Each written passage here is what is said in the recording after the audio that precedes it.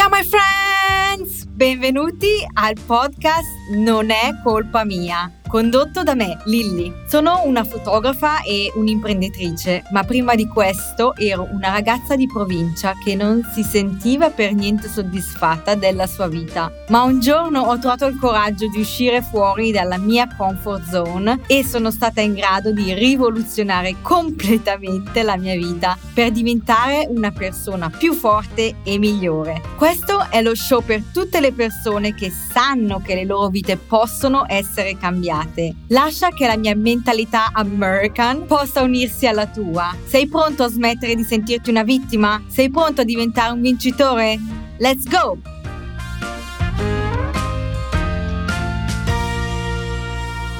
Allora, in questo episodio vorrei parlare di un argomento che ciclicamente ogni 10 anni mi ritrovo ad affrontare. Rullo di tamburi, reinventarsi.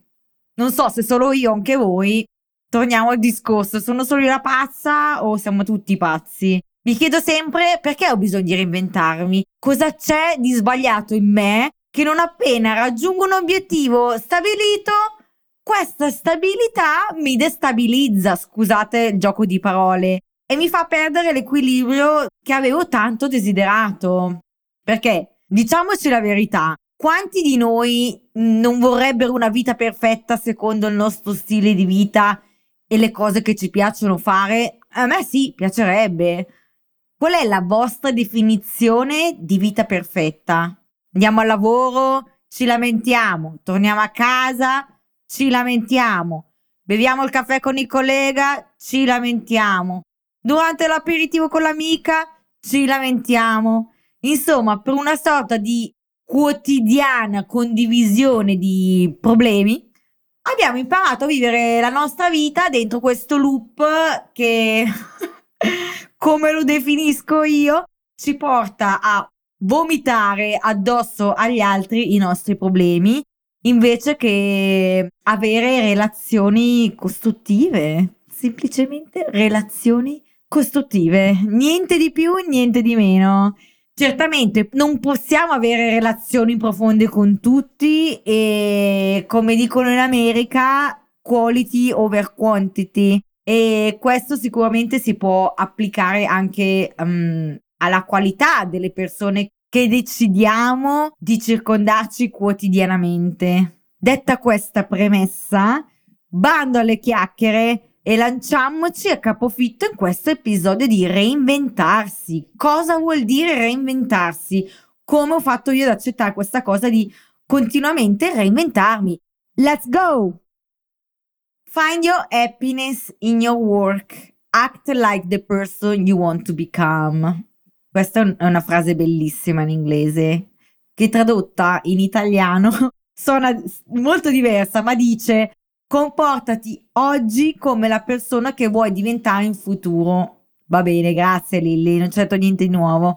Invece di guardare i successi degli altri con gli occhi del giudizio e dell'invidia, solo perché loro hanno avuto successo e noi no, dobbiamo imparare a prendere esempio da queste persone e semplicemente agire come loro. Punto, basta, senza essere invidiosi, questa smania di loro sì o no. Cioè, ogni giorno io leggo commenti cattivi e insulti di ogni genere sotto profili di persone popolari sui social. Leggo cose che non direi nemmeno al mio peggior nemico e mi domando: ma perché siamo arrivati a questo punto? Perché queste persone, invece di insultare, non si impegnano per diventare la migliore versione di loro stessi e essere orgogliosi della loro vita? Perché? Perché guardare la vita e il successo degli altri con gli occhi dell'invidia è diventata una normalità e vedo che non fa altro che fomentare quella rabbia, quell'odio dentro di noi che non ce l'abbiamo fatta e innescano come uno stato di psicosi morbosa verso una persona che magari si è impegnata tanto per arrivare dove è arrivata, è solo che noi non lo sappiamo. Il lavoro è una componente fondamentale della felicità della nostra vita e qui nessuno lo può negare. Infatti, semplicemente quando abbiamo un lavoro che ci piace, è più facile raggiungere la felicità e il successo in generale nella nostra vita. Non per essere venali, ma diciamoci la verità, come ce la diciamo sempre qui. Quando abbiamo un lavoro che ci piace e ci dà una buona retribuzione, abbiamo anche raggiunto un punto di felicità e soddisfazione personale che magicamente tutto intorno a noi diventa più bello, ma ci sta, è normale. Va bene, va benissimo, va bene. Se avete ascoltato il mio primo episodio del podcast Non è colpa mia, sapete che a 25 anni non sapevo cosa fare della mia vita. Quasi ogni weekend, così per svago, andavo a Milano per vedere le vetrine, la moda, i negozi, osservavo queste modelle bellissime, vestite da Dio, dalla testa ai piedi, e poi arrivavo io piccolina, vestita così. Mi guardavo riflessa nella vetrina nei negozi e pensavo alla mia vita. Ero una persona creativa che odiava, lo dirò per sempre, odiava lavorare in ufficio, un lavoro ripetitivo, circondato da persone che mi facevano sentire inutile. Inutile. Niente, se c'ero bene, se non c'ero va bene uguale. E questo non era per colpa mia, ma perché nessuno mi aveva insegnato a fare il lavoro. E tutto questo da lunedì a venerdì, dalle 8:30 alle 17:30. Avrei dovuto farlo per tutta la vita. Ma come si fa a 20 anni a odiare la propria vita? Quante persone esistono in Italia che odiano la propria vita a 20 anni? Ero nata in Italia, avevo una famiglia che mi voleva bene, che mi vuole bene, eppure dentro di me stavo male. Dovevo uscire da quella gabbia di lamentele quotidiane che mi stava logorando. Non ero più me stessa. Dovevo cambiare qualcosa nella mia vita se non volevo prenderla e buttarla via nel cestino come se fosse stata una vita inutile.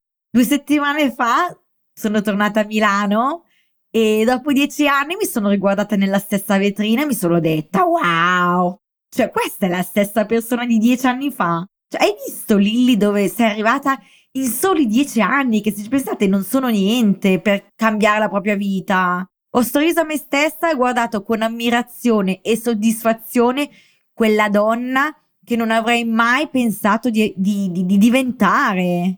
E voi a questo punto direte, brava Lilly, ce l'hai fatta, sei arrivata dove volevi. Sì, certo, sono arrivata dove volevo. Eppure questo ha scaturito in me ancora una volta un momento in cui mi sono chiesta, e adesso? Adesso che sono arrivata cosa faccio? Qualcosa nel 2022 è scattato di nuovo, quella vocina che non si faceva sentire da tempo è tornata a sussurrarmi, Lilly, are you sure you want to continue like that? What's next? Cosa sarà il prossimo step della tua vita? E quando ero più piccola pensavo che questo era un fattore di eterna insoddisfazione. Oggi chiamatemi gold digger. Se anche voi vi trovate in una situazione in cui non vi sentite bene, vi sentite insoddisfatti, per me è solo una cosa positiva, perché è il campanello d'allarme della vostra vita, della vostra testa, che vi dice che qualcosa deve cambiare. Qualcosa nella vita deve cambiare. Se non lo ascoltate, continuerete a stare male. Ok, cosa fare? Ci sono 2 modi per approcciare questa situazione. La prima, che è la più comune che vedo intorno a me tutti i santi giorni, è ignorare questa voce, andare avanti con il proprio presente, perché diciamoci la verità, è la soluzione più semplice. Chi è che ha voglia di sbattersi a reinventarsi? No? Semplice. Ci lamentiamo con il nostro partner, amico, perché il nostro lavoro non ci piace e intanto il tempo passa e gli anni passano e viviamo una vita frustrata in cui magari per farci stare bene compriamo beni materiali pensando che questi facciano la nostra felicità. E in un certo senso a breve termine la fanno la felicità, che a me fanno la felicità. Quando mi compro una borsa nuova a breve termine sono di una felicità che non potete capire. Sono triste, vado in un negozio di lusso a comprarmi una borsa nuova, siamo felici. E lo vedo tutti i giorni anche sui social media. Certo, e ve lo dice una ragazza che ama le borse, ma credetemi, dopo una settimana, se cercate la felicità in quello, sarete punto a capo. Sono triste, non vedo l'ora di andare in vacanza, all inclusive, non faccio niente per 2 settimane. Ah, che bello. Poi bisogna tornare a casa, poi bisogna tornare al lavoro, poi bisogna tornare a quella routine. La borsa che tanto ci ha reso felici quel giorno diventa una normalità nella quotidianità e ne vorrete una nuova e successivamente un'altra nuova, fino a quando il vostro conto corrente andrà in rosso perché non ve la potete permettere. Il lavoro, parliamo del lavoro. Il lavoro che ci ha permesso di andare in vacanza, di svagarci. Quando torniamo dalla vacanza è lì ad aspettarci, da lunedì a venerdì, la stessa ora, le stesse problematiche di prima della partenza, di mese in mese, di anni in anni, e così gli anni passano, il tempo passa e noi passiamo una vita infelice solo perché non abbiamo mai considerato che semplicemente, tutto sommato, esiste un'alternativa a tutto questo. Non so che è semplice da dire, ma l'alternativa c'è per tutti. Certo, c'è chi nasce più privilegiato e quindi ha la vita più facile, chi meno. Diciamoci la verità, chi è nato in Italia, che con tutti i problemi che questo paese ha, e non lo nascondiamo perché abbiamo tantissimi problemi, abbiamo anche molte però opportunità in più rispetto a un bambino che nasce in paesi più sfortunati. Cioè, questo non lo possiamo negare. Quando ero più piccola pensavo che guadagnare bene fosse un surplus della vita perfetta, il massimo della gratificazione. Oggi ho capito che il bene più prezioso è il tempo a disposizione che ho da vivere. E questo magari si impara crescendo, ma sono contenta di condividerlo perché l'ho capito e non ho 80 anni. E questo è il motivo per la quale oggi io voglio reinventarmi di nuovo, ancora una volta. Eccomi qui con voi, io una di voi. No matter what, reinventiamoci. È un'arte per chi crede in se stesso e cambia in base al cambiamento che sta succedendo nel mondo. Siate affamati di imparare qualcosa di nuovo, di nutrire il nostro cervello di nuove competenze per rendere la vostra vita migliore in questo mondo, per essere più felici. È possibile essere felici. Ve lo dico io che stavo male e ogni 10 anni ciclicamente devo cambiare. Allora, come possiamo fare a reinventarci? Da dove iniziare? In primo luogo, secondo me, dobbiamo capire qual è il nostro obiettivo, quale direzione vogliamo prendere, quali sono le nostre qualità, quali sono le cose che ci rubano tutta la nostra energia e le persone che ci rubano tutte le nostre energie. So che analizzarsi non è facile, anzi è molto complicato, ma è fondamentale per capire la nostra direzione. Non dobbiamo prendere la strada più facile, quella dei lamenti e delle invidie, per quelle la prendono tutti perché è facile. Noi dobbiamo essere in grado di intraprendere il nostro percorso personale, che sicuramente sarà più incasinato e intricato di quello più facile, ve lo garantisco, garantito al 100%. E il più delle volte vi domanderete: ma chi me lo ha fatto fare? Potevo stare là, che era più semplice. Ma la risposta è di fronte a noi. Noi stessi abbiamo fatto questa scelta brave. Noi siamo gli artefici del nostro futuro e non dobbiamo dimenticarlo mai. Di solito quando dico questa cosa alle persone mi rispondono: ma io non posso lasciare il mio lavoro, ma io di qua, ma io di là, milioni di scuse. E avete ragione, cioè non si può lasciare il lavoro da un giorno all'altro e dire: boh, mi reinvento. Dobbiamo avere un lavoro e un supporto economico per vivere e per intraprendere nuove strade. Ecco dov'è la difficoltà. Ma questo non deve essere una scusa per fermarci, anzi. Questa forse è una cosa che non ho mai raccontato. Quando vivevamo a San Francisco, per un certo punto, un bel po', qualche annetto, avevamo un solo stipendio e Vic faceva 2 lavori e non aveva tempo libero per lui per quasi 2 anni. Lui aveva il suo lavoro regolare di ufficio da lunedì a venerdì, Alla sera mi aiutava a rispondere email perché ero in inglese, io in inglese ero una capra, mentre al weekend veniva con me a fotografare matrimoni e non si è mai lamentato, perché sapeva che questo sacrificio era la base per un futuro migliore. Lui sapeva che questo sarebbe servito per uno scopo ben preciso, ovvero lasciare il suo lavoro per poter lavorare con me liberamente in tutto il mondo, ed è questo quello che fa oggi, dopo anni. Il fatto di believe in yourself è una cosa che in America esiste.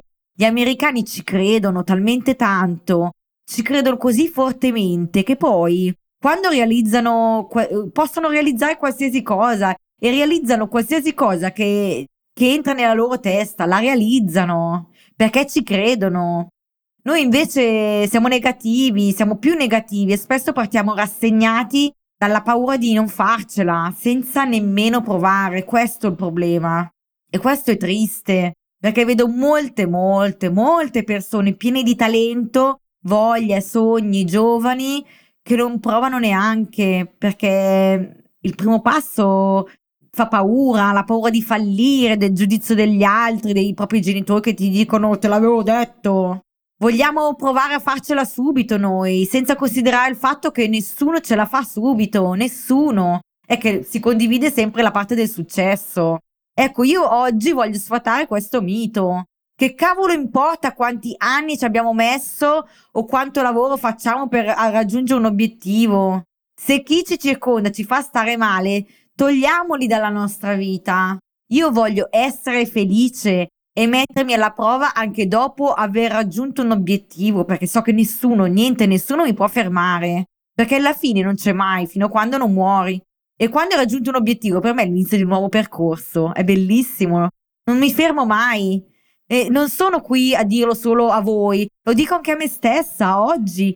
E anch'io oggi, giorni difficili in cui mi domando, ma che cavolo, chi me l'ha fatto fare? Dopo tutti sti anni a voler diventare quello che sono oggi, voglio cambiare. Ci sono i giorni in cui piango, in cui vorrei tirare calcio e pugni al cuscino perché non mi sento capita dagli altri. Faccio anch'io fatica a capire me stessa molte volte. Questi sono i giorni in cui dobbiamo mostrare le palle. Anche noi donne le abbiamo le palle, non fisiche ma morali, mentali. Non è niente facile, ma tutto è possibile. Ricordatevelo. E forse intanto lo so che potrei sembrare provocatoria, ma lo faccio solo perché voglio vedere le Lilli fuori, che sono insoddisfatte della loro vita, diventare più consapevoli e più forti, perché lo so che non sono da sola, lo so che non sono l'unica. L'arte di reinventarsi ci permette di essere soddisfatti di noi stessi e delle nostre capacità, ed è una sensazione bellissima. Io pensavo di essere sempre infelice, un'eterna infelice, ma in realtà stavo solo cercando la mia felicità. Crescendo ho capito che la vita è fatta di segnali e se sappiamo ascoltarli ci porteranno a un nuovo capitolo di questo bellissimo libro che si chiama Vita, e dobbiamo goderla fino a quando ce l'abbiamo. Credere in se stessi è l'inizio di un nuovo cammino verso la felicità e la soddisfazione personale, che parte solo da noi. Non cerchiamola negli altri, negli oggetti e in tutte le altre cose. Per prima deve partire da noi e tutto il resto è distrazione. Mi piace questo episodio, è stato bellissimo. Grazie per aver ascoltato il mio episodio di Non è colpa mia, American Mindset per italiani. E non dimenticatevi di seguirmi sulla pagina Instagram Elisabetta Lily Red e Lily Red Academy to find out more. And don't forget to be awesome, be you!